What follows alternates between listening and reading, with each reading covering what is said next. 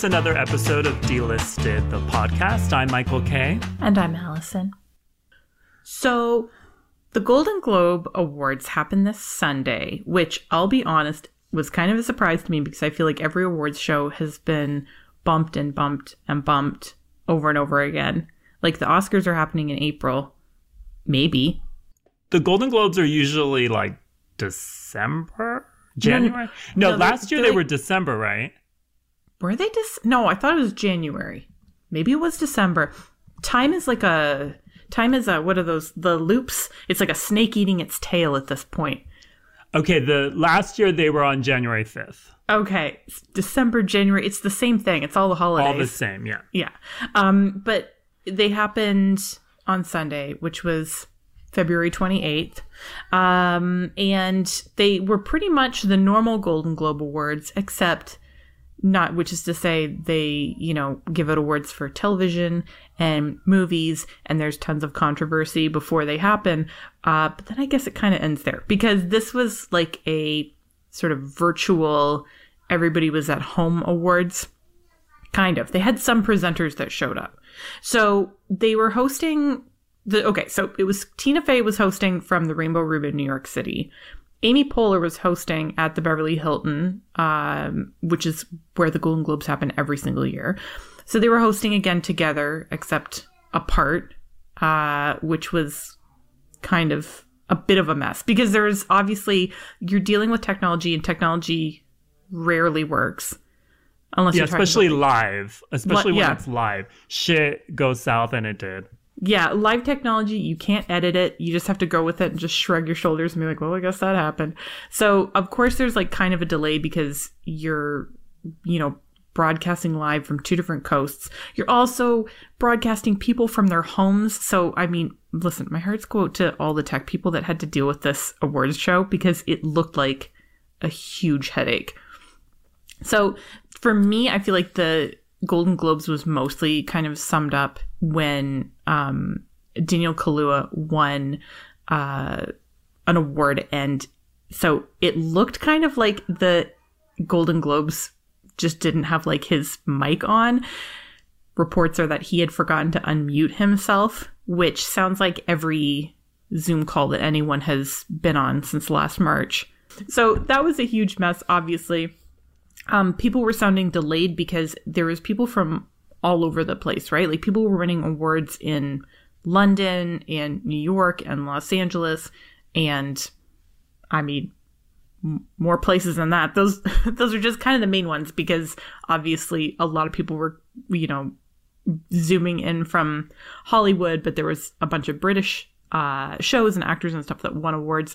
So also, somebody did the math online and they said that if somebody was zooming in from the UK, it was like 4:00 in the morning for them. Yeah, they were talking about that. I watched the E! News red carpet, which was, again, another wreck. And all Juliana Rancic really did is like, where are you? Oh my God, it's like 3 a.m. there. So yeah, they were like sitting there in their gowns, like 3 a.m, sitting in front of their webcam in a hotel room.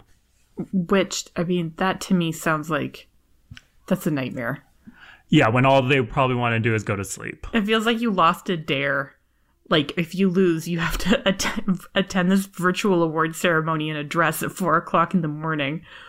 But, I mean, people did it. So, and lots of people won. We'll get to our predictions kind of towards the end of this because if you listened to last week, you know that Michael and I made some predictions. And it'll be revealed whether or not we continue to be the Sylvia Browne of podcasting. Yeah. Spoiler alert. Yeah, no. Well, yeah, because she doesn't get much right. So, yes. Or didn't get much right. Mm-hmm. So, yeah.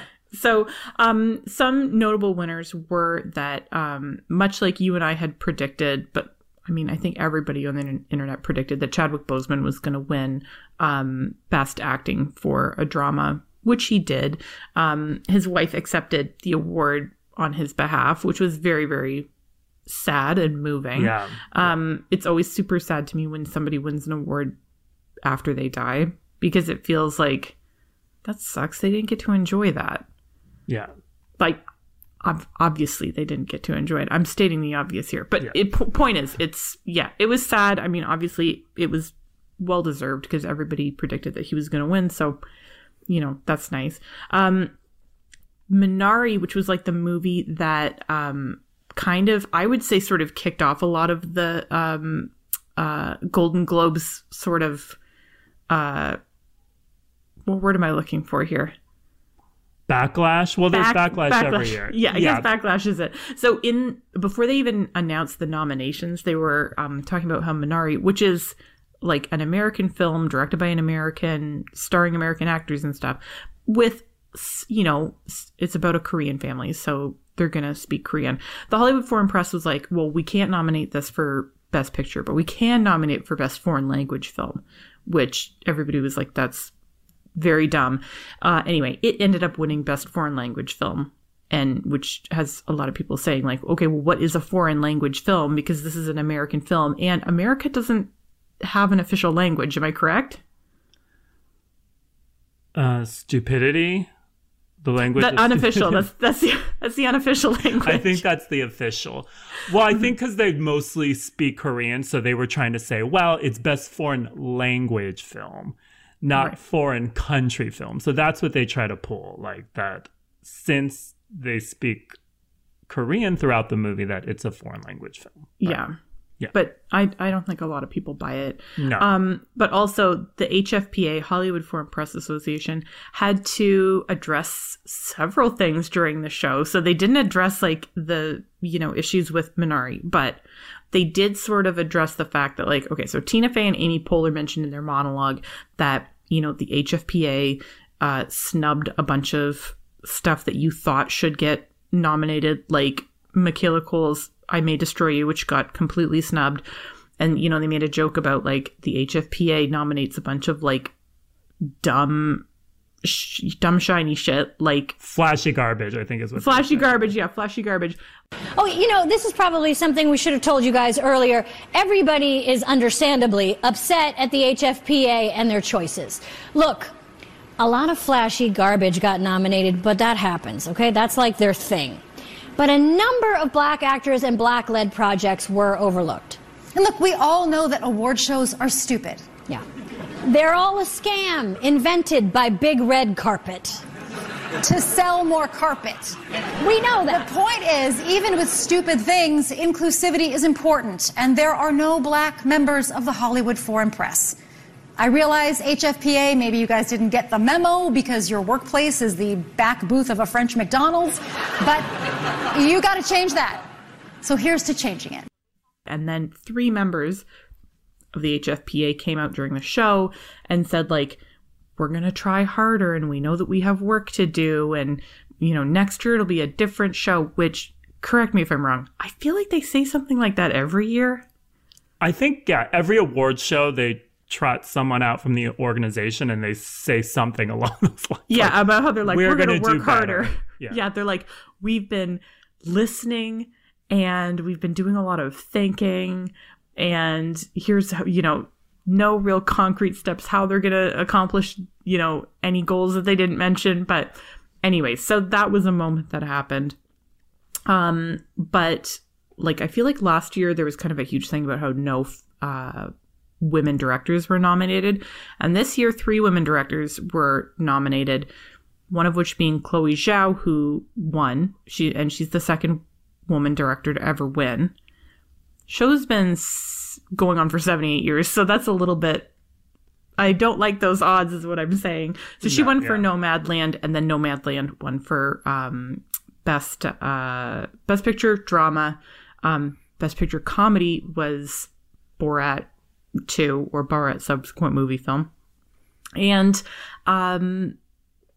what else? Jane Fonda won the Cecil B. DeMille Award, and she also kind of addressed sort of the shit that was going on with the she used her whole speech. She barely talked about herself. All she did was talk about that, how Hollywood needs to be more inclusive, and how she called out the HFPA without calling them out specifically. Yeah, she was just kind of like, Hollywood needs to be more inclusive and stuff like that. But I mean, you could. And she looked gorgeous. Like, My mom spent 10 minutes talking about how stunning Jane Fonda looked. Well, your mom is right. She dedicated an appropriate 10 minutes to, like, Jane Fonda looked like she had color palette chips from the paint store in a variety of beautiful off-whites and silvers, and was like, gave it to her stylist and was like, do this to me head to toe. I just want to look like beautiful, like cream and silver. And Jane Fonda, she doesn't, I don't think she deals with stylists. She says she doesn't buy clothes anymore because it's wasteful and she only wears it once. So she got that from her closet. So she just goes in, boom, and she's gorgeous. She probably didn't put any makeup on, didn't even do her hair. She just put on the suit, walked down. She just looks like that. I mean, her hair looked really good. All of her looked really good. I can't say one specific part of her looked good. She looked really good. She wore a suit too, which I appreciate her wearing pants to an awards show that you don't have to wear a big dress. It's the 2021 Golden Globes. Well, honestly, a lot of people, she accepted the award at the Beverly Hilton, so she had to wear pants, but she shouldn't have because probably half of the nominees sitting at home were not wearing pants. So she should have just went on in her chonies and the blazer and called it good. Yeah. Yeah. Or she could have been rolled out on a couch, completely pantsless, with somebody holding a privacy screen in front of her.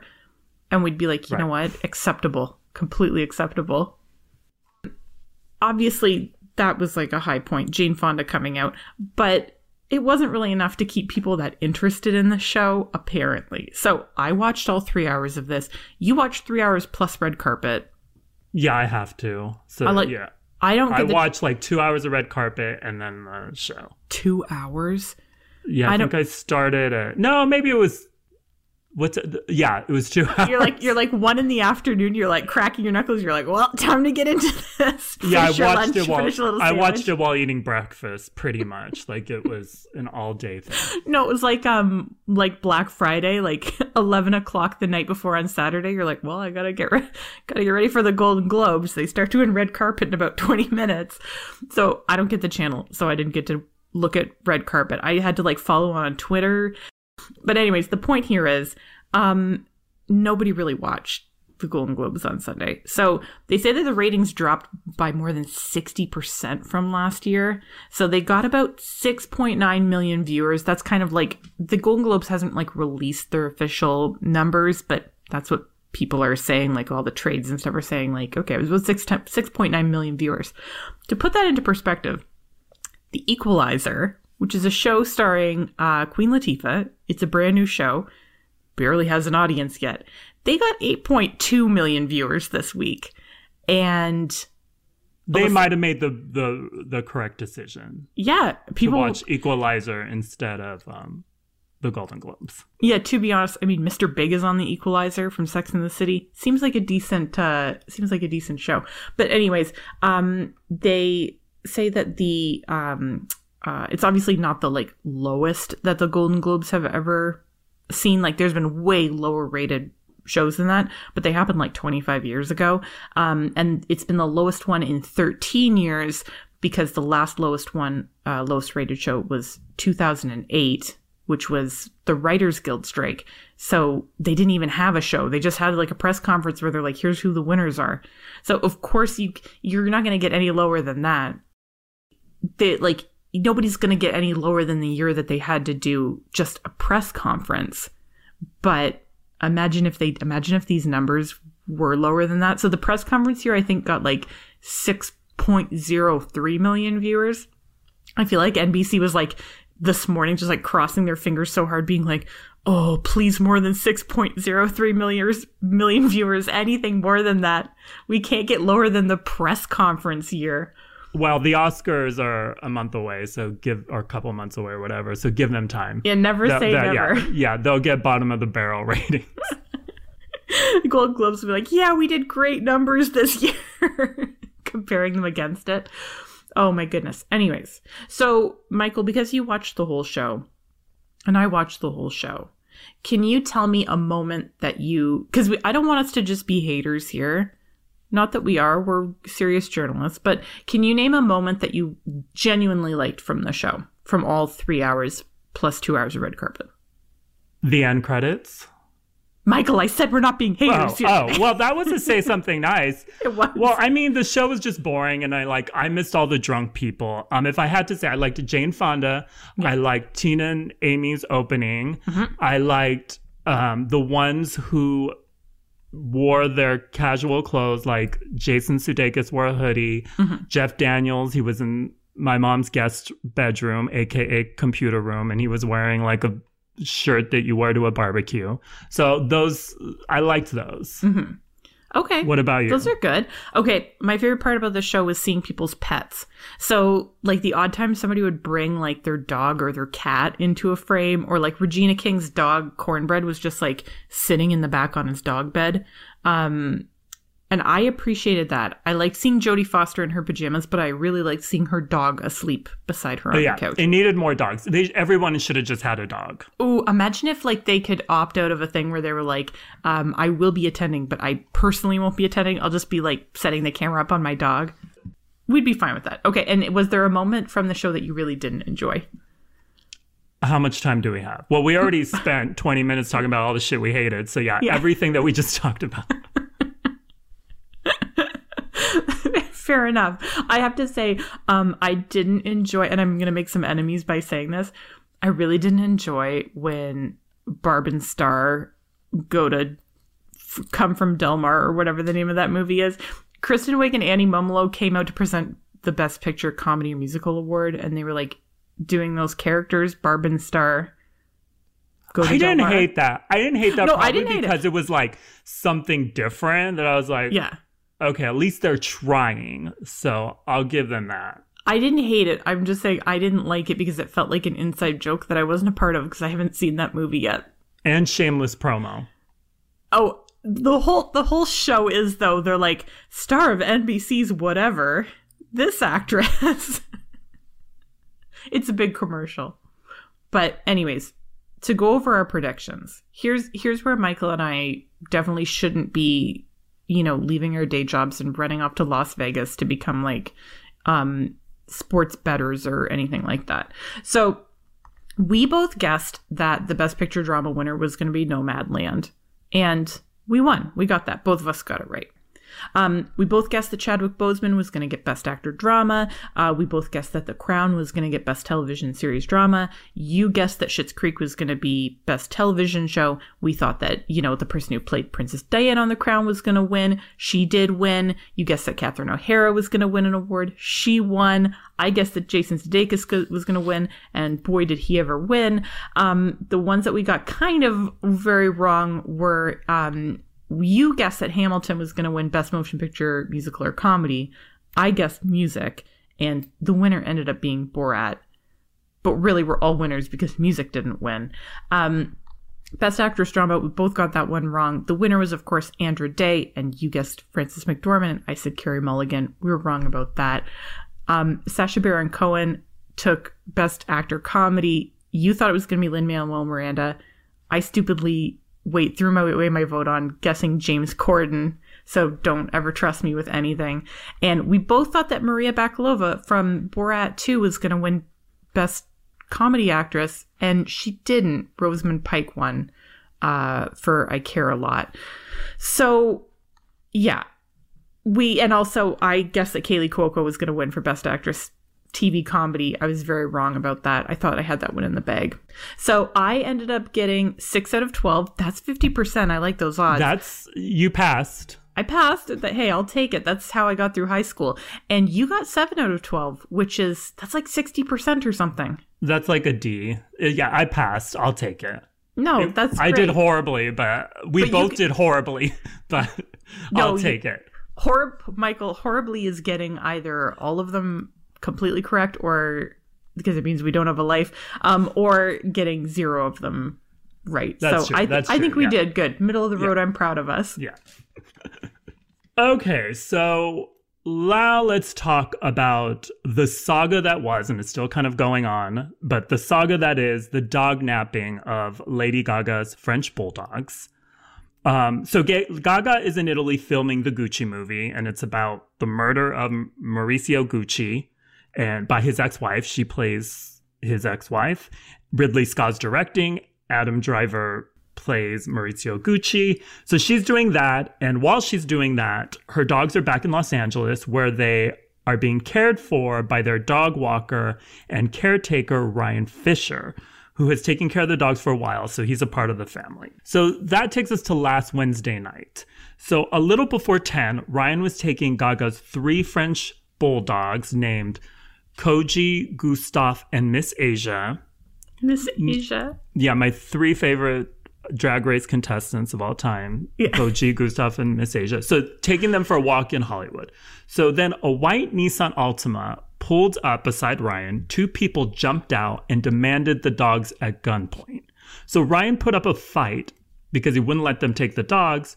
So one of them shot him in the chest and took Koji and Gustav. Miss Asia managed to escape the dog nappers. Neighbors heard the robbery and called 911, and Ryan was taken to the hospital. So video from a surveillance camera from a nearby house was released to try to help find the shooters. Have you seen this video, Allison? No, I'm too nervous to watch it. It is hard. It's hard to watch, but people on TikTok were making fun of this video because Ryan's scream is so high pitched. So I'm like, first of all, fuck you for that, for making fun. Second of all, it's like, there's no right way to scream during a robbery. The way you scream during a robbery and after someone shoots you is the right way. Like, there's no right way. Well, I'm sure that when you have a gun held to your chest, your first thought isn't like, ooh, I better butch it up when I scream. Yeah, exactly. Like, if it was me, you wouldn't be able to hear the screams. Only dogs would be able to hear the screams. Mariah Carey. It would be like Ross Matthews on helium. These dogs would be deaf. So thankfully, Ryan's injuries were not fatal, and he's expected to make a full physical recovery. Thank God. And so right after Koji and Gustav were dog snatched, they were not microchipped, by the way. But right after they were dog snatched, Gaga posted an Instagram post where she thanked Ryan for risking his life for her dogs, called him a hero, and also offered a $500,000 reward for the safe return of her dogs.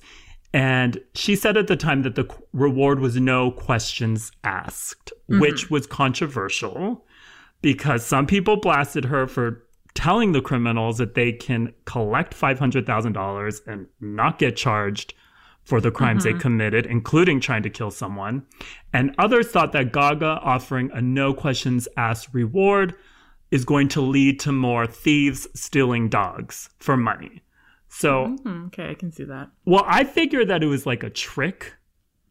She was crossing her fingers and winking when she was typing that whole no questions asked thing. Like, I figured it was a trick. Like, she's gonna, once they were like, okay, we'll give you the dogs for the money, she would like put the money under a net, and then they would come and get the money and the net would drop. Yeah, box with like a little string on it. Yeah, exactly. That's what I figured was like a trick. Also, she gave like an email address where you can send tips. Like, can you imagine the shit they got? Oh my God. I would love to read those emails. I love to read them. Well, people were probably like dressing themselves like the dogs and like, here I am.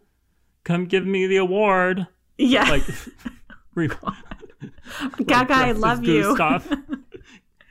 Yeah, exactly. So 2 nights after Koji and Gustav's dog napping, they were found a few miles from where they were stolen. So a woman found them tied in an alley and recognized the dogs and contacted Gaga's team, who verified that it was Koji and Gustav. So the police say that the woman is a good Samaritan. She was not at all involved in the dog napping, and Gaga is grateful and will give the woman the $500,000 reward.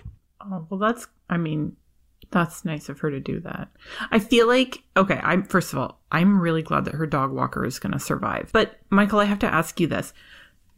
What would they have done if she didn't pay them? Like, what was their plan? Probably to sell them. So the investigation is still open because they're looking for the shooters. Right. So people think there could, one of 2 things is going on. Either the criminals knew that those dogs were Gaga's, and so they're trying to get some money out of her. Mm-hmm.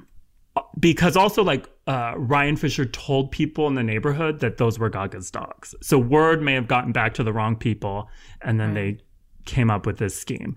Mm-hmm. But also, Frenchies are very popular. Yeah. And they're a hot commodity. And Frenchie thefts are on the rise in Los Angeles. And just before the attack, TMZ says that Ryan was in a grocery store with the dogs. And so someone may have seen him there and followed him and then took the dogs. Right, not knowing that they were Lady Gaga's dogs. Yeah, so they were just some Frenchies that they were going to sell. Right. Ooh, that's diabolical. I don't like that. See, here's what I think. I think that they knew that they were Lady Gaga's dogs because it's very easy to know if you're dealing with a celebrity dog or not, because all you have to do is just follow them on Instagram and you're like, oh, I recognize that dog. Right. And then I think that they probably thought, okay, if we kidnap these dogs, we'll keep them safe, but then Lady Gaga will pay to get them back. But and obviously that's what Lady Gaga did, was she was like, okay, I'm going to give money, no questions asked. But if she hadn't offered the money and if she wasn't going to pay up for them, I just would like to know what was going to happen to those dogs, because you can try to sell a dog, but do you think that those thieves would try to sell it they wouldn't just be Frenchies? They'd be like, this dog used to be owned by Lady Gaga. When you go into a pawn shop and you're like, this isn't just a necklace. This necklace was owned by Elizabeth Taylor. Well, yeah, since it was stolen goods, if they wanted to end up in jail, yeah, they could say that. I guess I'm leaning more towards that it was random.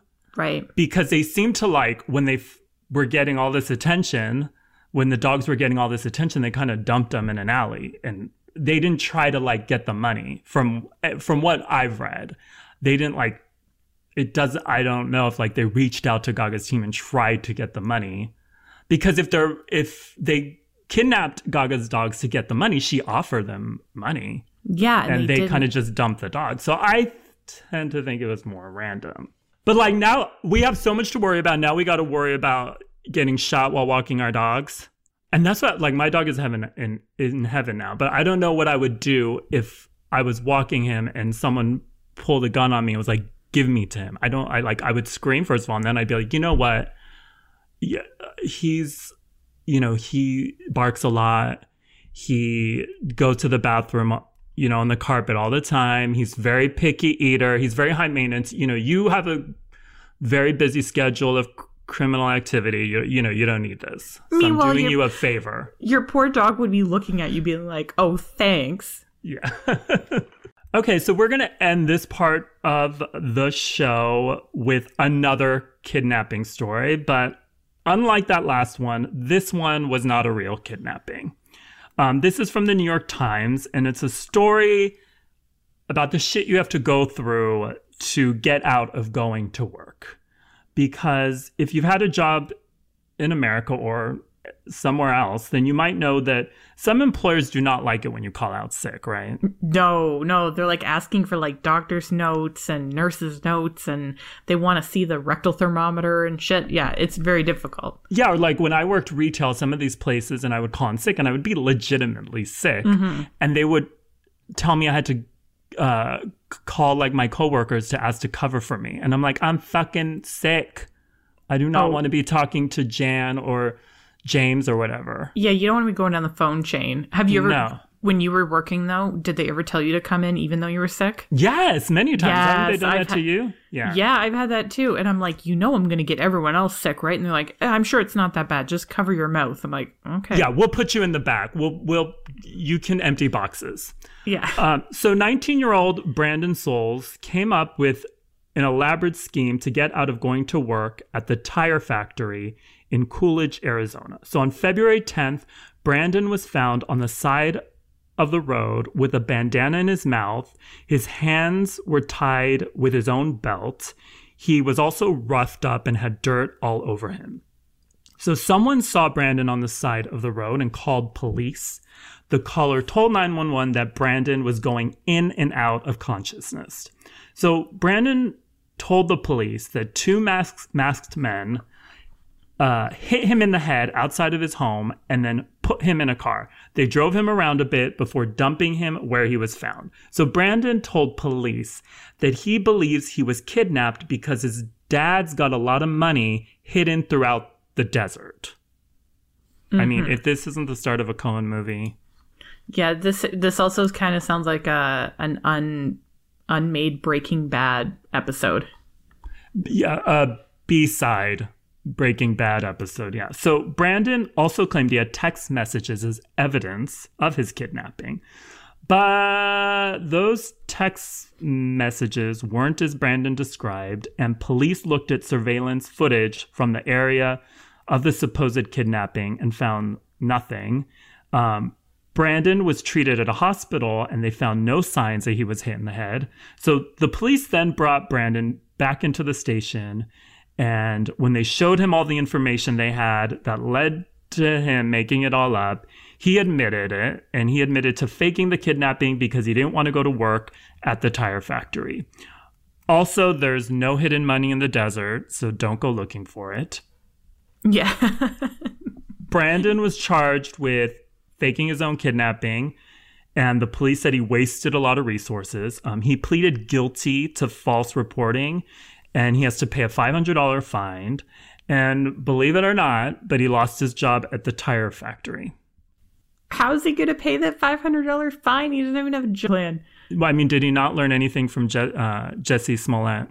Oh yeah, you don't fake trying to get out of work. But also, okay, look, I can understand not wanting to go to work. We've all had jobs where we're like, please do not make me go into work today. Or like, like the types of jobs where you stand outside before your shift and you're just like letting out like long sighs and being like, you have to psych yourself up. Like, okay, you can do this. It's only 8 hours. Yeah. Go in there. But like, there's a very easy way to get out of jobs like that. You can lie, but it's like a believable lie. Is all you have to do is call your supervisor and you just say, listen, I'm calling you from a Dunkin' Donuts parking lot. I shit my pants on the way to work. I had to throw out my underwear at the Dunkin' Donuts parking lot. I cannot come into work. I have severe diarrhea. They're not going to ask any questions. They're going to be like, okay, go home and just call us when you can come back into work. They're not going to make you call your coworkers. I've had jobs where they would say, okay, come on in. We'll just hold our noses. I've had jobs where they would 100% make me come in. But I think, the thing is, like, I think I couldn't find anywhere if he was trying to get out several days of work, because would you rather go to work and suffer through it, or stage your own kidnapping, lie on the side of the road until someone finds you, then go to the hospital to be checked out, spend all day at the hospital, and then have to go to the police station and talk to them forever? Like, what would you rather do? I mean, I've had some jobs where I'd rather lie on the side of the road and wait to be found. But that's when I'm like, he must have been trying to get out of work for a few days. Yeah, that's like, you know what that is? That's a fake you're kidnapping on a Wednesday. Don't come back until Monday.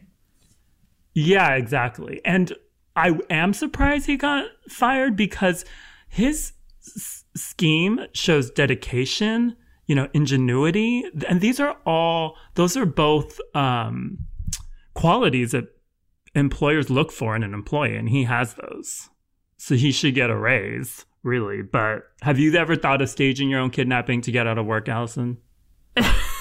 I probably prayed that somebody would kidnap me before I went to work. No, I've never staged my own kidnapping. I also have not faked diarrhea either. No, have you ever faked your own kidnapping, Michael? No. Well, if I did, if I called and kidnapped, my boss would be like, please, like, anyone would kidnap you. Come, your shift is at 11. You better be here on time.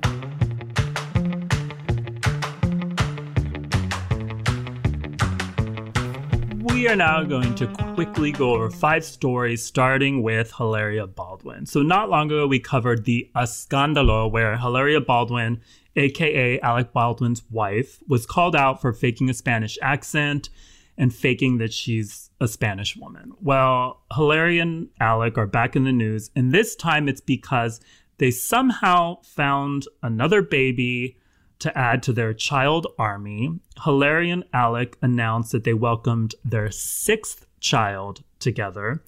This surprise baby is Alec's 7th child total, because he shares an adult daughter with Kim Basinger. Hilaria and Alec's other 5 children are ages 7, 5, 4, 2, and 6 months old, because Hilaria gave birth to their 5th child in September. So this newest child was either hiding in her womb the entire time, or they adopted the baby or used a surrogate. So Hilaria has said before that she really wants another daughter. So it's no surprise that this sixth child is a girl. And since Hilaria, is obsessed with all things Spanish, they named her Lucia. Hilaria and Alec have not said how they acquired this newest baby. And when commenters on Instagram asked how this sixth baby came to be, Alec told them to fuck off. And by the way, Hilaria is 37 and Alec is 62.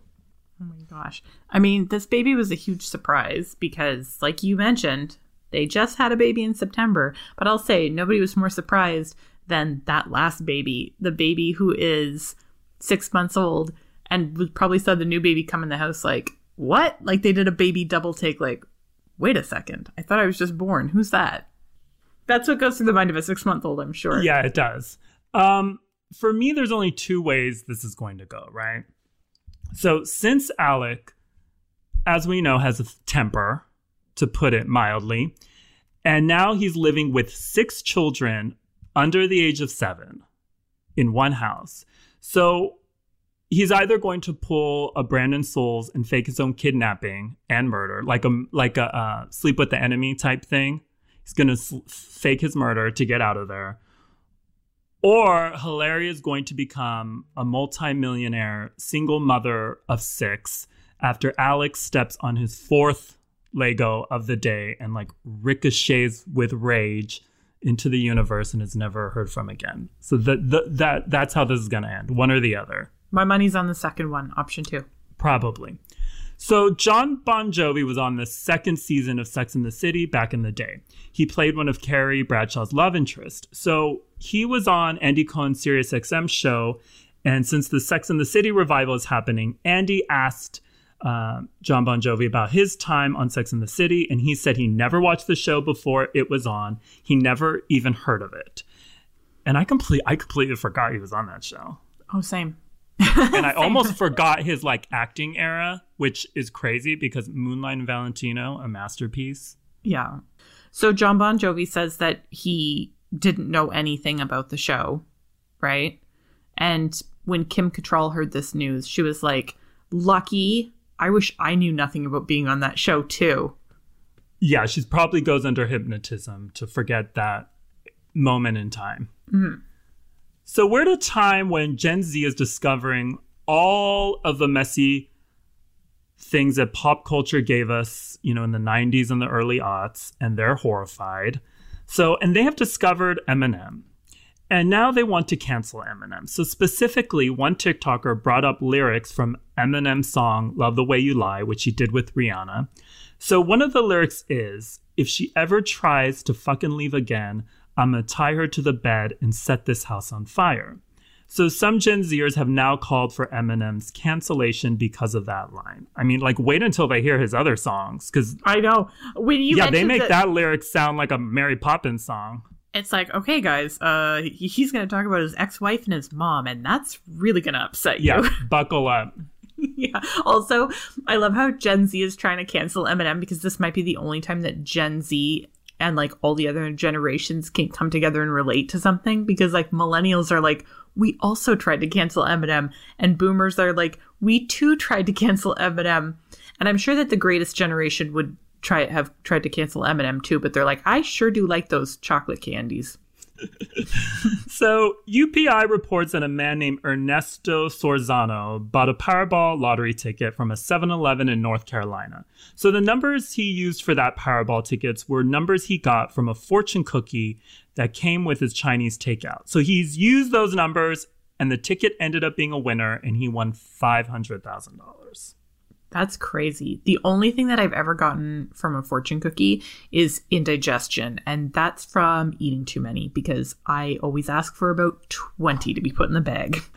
Okay, so I just need to know if Ernesto ate his fortune cookie or not, because what drives me really crazy, and I come across a lot of these people, is that a lot of people will take their fortune cookie, they'll crack it open, they'll look at their fortune, and then they'll push the cookie aside and they don't ever eat it. That's awful. I see. If he did that, he doesn't deserve the money. Like, no. And finally, so since this podcast brings you the biggest and most breaking news of the week, if not the year, if not the century. We're going to cover a tweet from Cardi B that honestly, Allison, this should have been what the whole episode was about. But recently, Cardi B asked her millions of followers a very important question. So she tweeted, "So last night my chef made crab legs, but I fell asleep. Can I microwave the crab legs today? Or you can't microwave crab legs?" So to answer her, Google tells me that the best way to reheat crab legs is to steam them, but you can microwave them. I mean, you can microwave anything but tinfoil. That doesn't mean you should, but you can. I mean, yeah, you can put anything in a microwave, really. Meanwhile, while Cardi B was asking this question on Twitter, Offset was also inquiring about crabs to strain. Oh boy, I'm gonna have a hard time doing this joke without laughing. It's not even a good joke. Okay, let me try that again. Offset was also inquiring about crabs to strangers, except his was on a call to the local clinic asking, "How do I get rid of these things? Can I microwave them?" No, you go to Rite Aid and there's, what is it, Rid? Yeah. Rid. So yeah, I've that's how heard. you do it. That's how you do it. And, I'm gonna pick off where you left off, pick up where you left off. And like, I can just imagine the smell of microwaving crab legs, first of all. But Offset probably loved it because for once, something smelled fishy in that house and it wasn't him. And that's not even a joke about his side pieces coochie smelling like fish. No, I've evolved. This was about him being fishy, his behavior.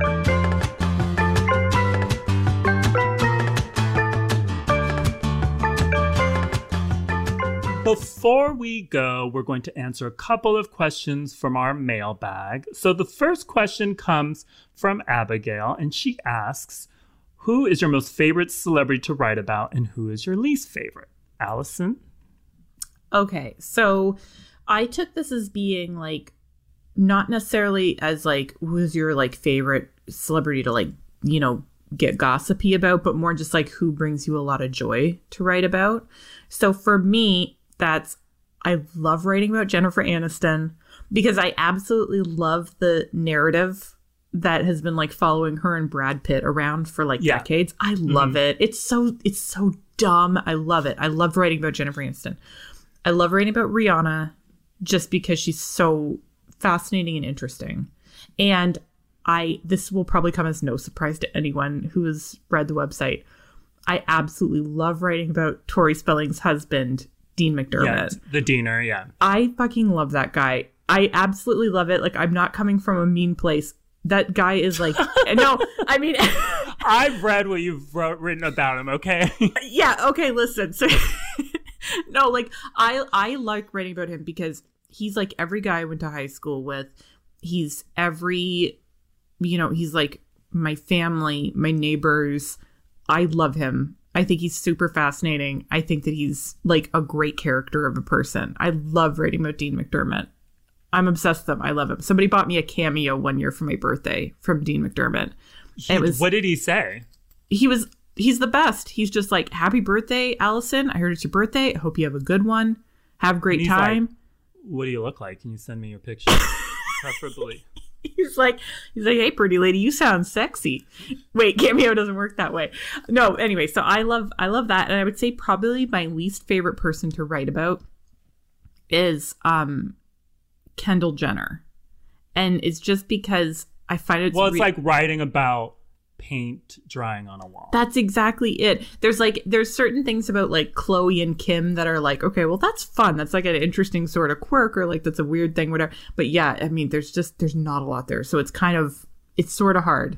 Unless it's that Pepsi commercial. That Pepsi commercial was easy to write about. But yeah, sometimes she'll give us something, an interesting bone, yeah. Yeah. So Michael, who are your favorite celebrities to write about and who are your least? My favorite, hands down, has been Phoebe Price and Shauna Sand. I don't really write about them anymore because I got really repetitive. I know, me acting like I'm no longer repetitive. But like, I first read about Phoebe at Go Fug Yourself, and it was love at first sight. I like just enjoyed writing about her because I didn't know anything about her. So I created like a character. Yeah. And same with Shauna. And they were always very cool with it. They were always very good sports. And you know, it was for me only coming from a place of love. So I I truly enjoyed writing about them. I could at times I wrote about them every single day, and the comments would be like, I'm fucking sick of this shit. I'm sick of you writing about fucking chicken cutlets. You're like, tell it to someone else because I love her. And I was like, I don't care. I'm going to write 10 more posts about her because I love her. So yeah, Phoebe Price and Shona San. Worst, pieces of trash like Harvey Weinstein. No, not fun. Yeah, for sure. That's another one where it's just like, you fucking hate writing about them because they're just garbage. Yeah. So the next question comes from Brian. And because we talk about food so much, he asks, what is the grossest thing you've eaten? Allison. Oh, man, Brian, how much time do you have? Okay, so I narrowed mine down into 3 things. I know Brian asked for the grossest. I'll give you the 3 grossest. So I have an issue with food textures. So stuff that's a little too soft. I don't have a good time when it's in my mouth. So the grossest thing I've ever eaten. There goes your social life. I said soft. I don't like soft stuff. Well, you got to put it in soft for it to get hard. No, I'm the ringer. They tap me in. Yeah. I don't know what you got a fluffer. Yeah. So, point is, an overripe banana. That was one of the grossest things I've ever eaten. One time I had a bologna sandwich that had been in a hot backpack for about 3 hours. And it made me barf. But this is the grossest is, one time when I was a kid, I went over to my friend's house for dinner to eat. And her mom was usually like a really good cook. Like, she was the mom that made like macaroni and cheese with bacon. And like, you could have like Lucky Charms for breakfast. Like, her house always was like one of those good food houses. But one night we had tacos. And normally I was like super excited about tacos.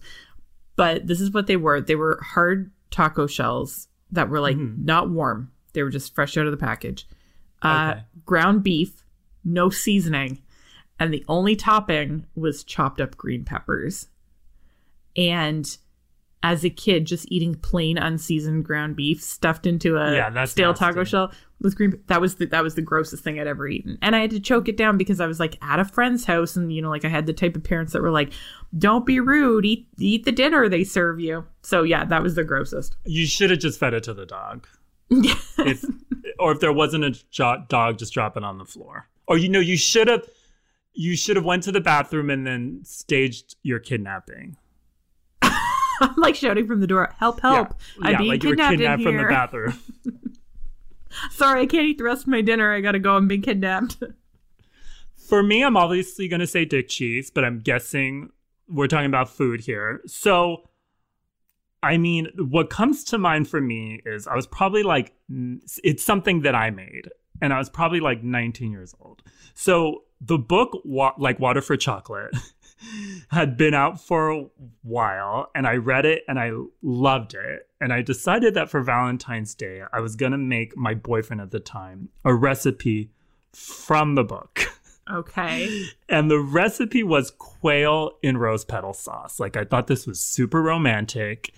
And I don't even think like I looked at a recipe. I just read the book for the instructions. And Michael. First of all, I didn't have most of the ingredients. You didn't have quail and you didn't have rose petal sauce? Yeah, Gwyneth Paltrow's not my mom, so those things were not kept in the refrigerator.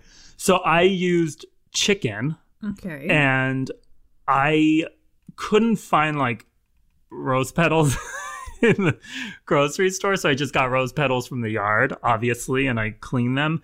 But this was so inedible. And he like takes one bite and the chicken is not cooked all the way. So then I take the chicken and I put it in the microwave with this rose petal sauce. And it was disgusting. It was really inedible. And I got dumped not long after. And that's probably why. And I deserved it. Oh, he should have done me that night. It was horrible. He should have not dumped you. He should have been like, is everything okay with you? Because you just served me raw chicken sitting on a bed of roses that came from the garden. They were like smashed roses. They were like blended rose petals. I mean, it was horrible. Rose smoothie. Yeah, exactly. Oh, wow. That's incredible. That's incredible. Yeah, I probably would still rather eat that than unseasoned hamburger meat, though. To be fair, yeah, I would as well. So that ends this show. If you've got a question for our mailbag, email us at dtp@delisted.com. dtp@delisted.com. So till next week. Bon appetit, Michael. Bye.